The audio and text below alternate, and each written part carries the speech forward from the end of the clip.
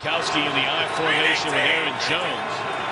And they're going to run the ball. Are you kidding me? That looked like somebody was on the wrong page. Browns have not won a game all year long. 0-12. And this is Crowell who breaks it to the outside, back into the middle. And that's powerful running. Second down and 7. And a little bubble screen to Johnson. Boy, that's a beautifully designed play right there.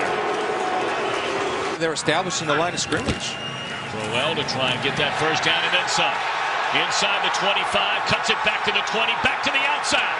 And Crowell is down close to the 5-yard line. This is the read that Sean Kaiser has on his zone read. If he does not, he closes down.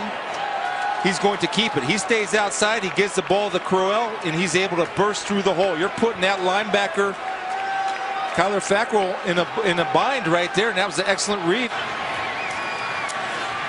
Kaiser throws, and it is a touchdown for the Cleveland Browns, and that's Corey Coleman. You're expecting help inside from Josh Jones. If you're going to help inside, you can't fall off this cliff. That goal line, that's the cliff.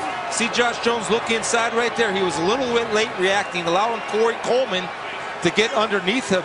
If you're an inside help guy, that ball has to go over your head. It can never go in front of you, especially if it's on the 2-yard line.